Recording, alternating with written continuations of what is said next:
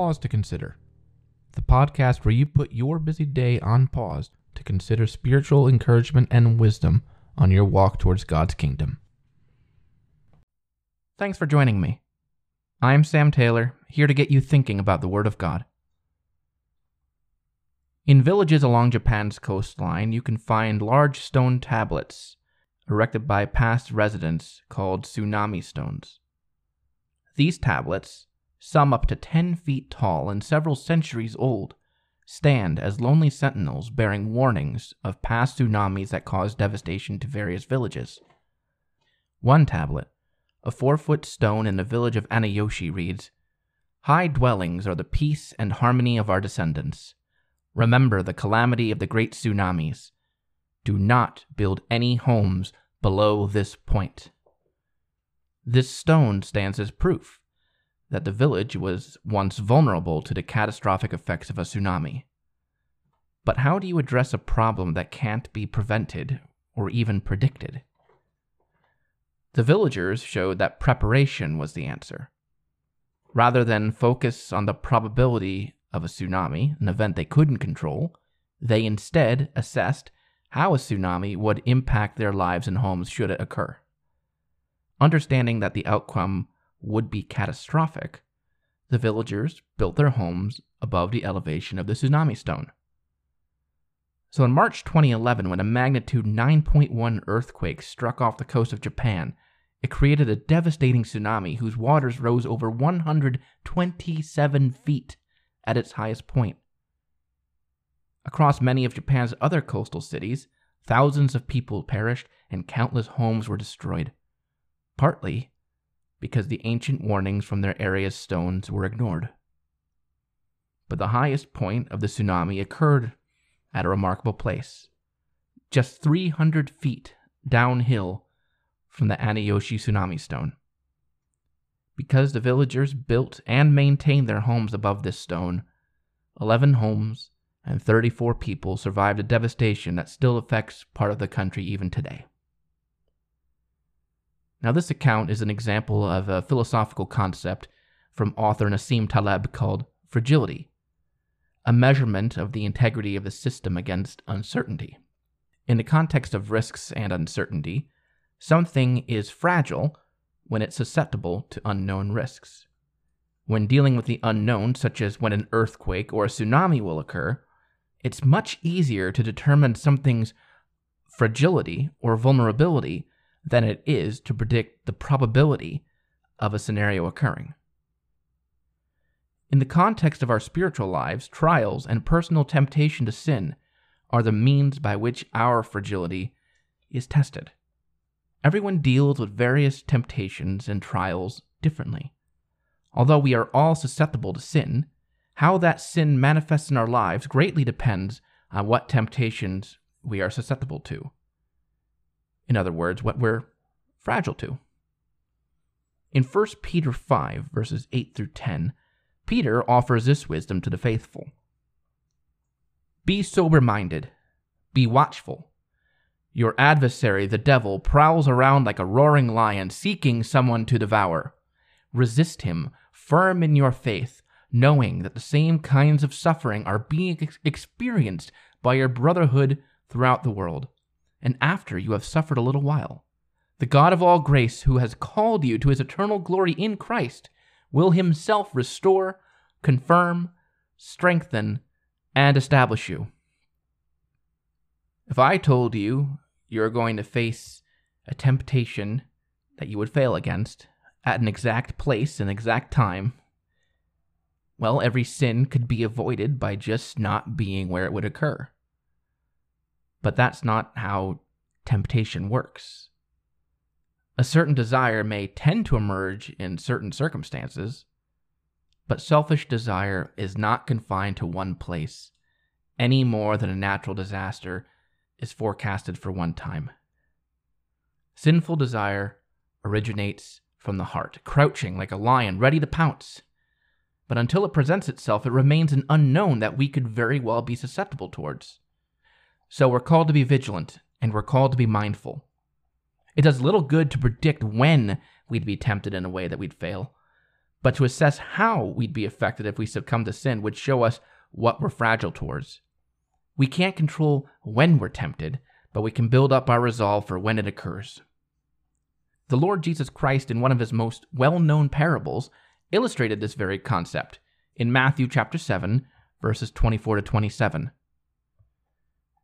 Everyone then who hears these words of mine and does them will be like a wise man who built his house on the rock. And the rains fell, and the floods came, and the winds blew and beat on that house. But it did not fall, because it had been founded on the rock. And everyone who hears these words of mine and does not do them will be like a foolish man who built his house on the sand. And the rain fell, and the floods came, and the winds blew and beat against that house, and it fell. And great was the fall of it. The wise and the foolish, though different in mindset, different in outcome, had one thing in common. They knew storms would come in their lives. But nowhere in this parable does it say that either of them knew when. Our reaction to Jesus' words and his teaching, his calling to a new way of life, doesn't do anything about when the storms and trials will emerge in our lives. If we shrug off the warnings and ignore the tsunami stones from our past, it won't change how heavy the rain falls, how vigorously the earth shakes, or how high the waters rise. But we will be fragile to the storm and will be faced with spiritual disaster in our lives.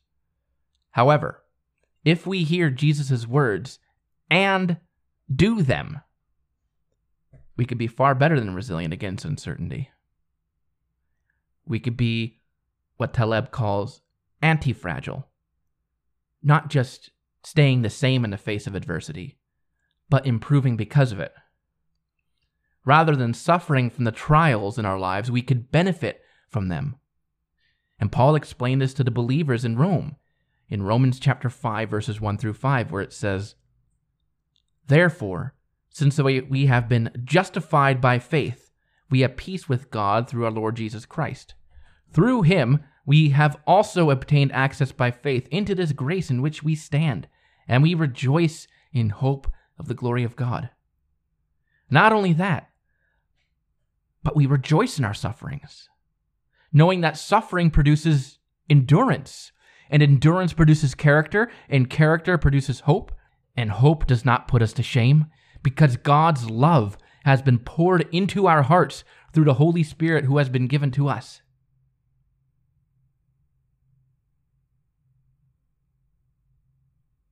One of the most frequent requests I get for a devotion topic is decision making. How do you make better decisions in the heat of the moment? And I guess you can say I've become pretty proficient at it only because I'm so good at making terrible decisions. And I've found the worst decisions I've made in my life, the ones that led me astray in my walk, were the ones I felt were unlikely to happen to me in the first place. In thinking that a specific temptation was unlikely to me because of the way I lived my life or the way I held myself, I neglected to honestly examine how fragile I was. In the times that I thought I was proud and strong in my faith, those are the times I watched as spiritual disaster came and showed me what a facade that was. Now, all I can do, I can put up tsunami stones in my heart to warn my future self, to build on higher spiritual ground, to remember past calamity. But maybe you can learn from my mistakes. Maybe you can examine your resolve in the face of vulnerability instead of probability.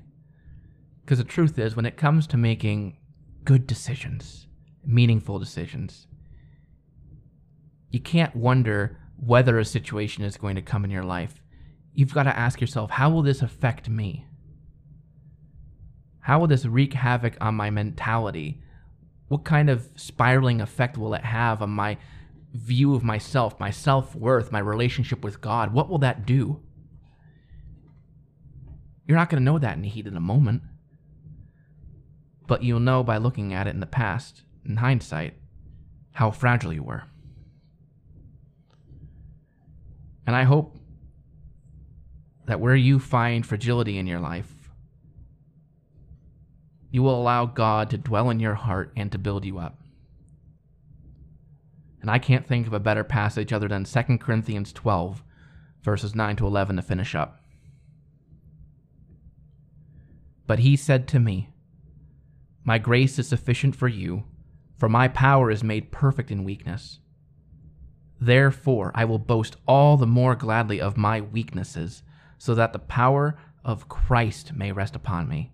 For the sake of Christ, then, I am content with weaknesses, insults, hardships, persecutions, and calamities. For when I am weak, then I am strong." I want to thank you for listening to another devotion on Pause to Consider. If you like this podcast, I hope you share it with your friends and with your loved ones. If you have questions for me, comments, feedback, I'd love to hear it. You can email me at pausetoconsiderpodcast@gmail.com. If you want to listen to more material like this, you can subscribe to Pause to Consider on Apple Podcasts or your preferred streaming platform. And if you'd like to know more about my faith and what I believe about the Bible, visit thisisyourbible.com to find out more and to get a personal tutor about how to learn to read your Bible. And I pray that above all else that this was helpful for you today. And I pray that God will continue to bless you until we meet again, whether it be on my next devotion or in God's kingdom. God bless.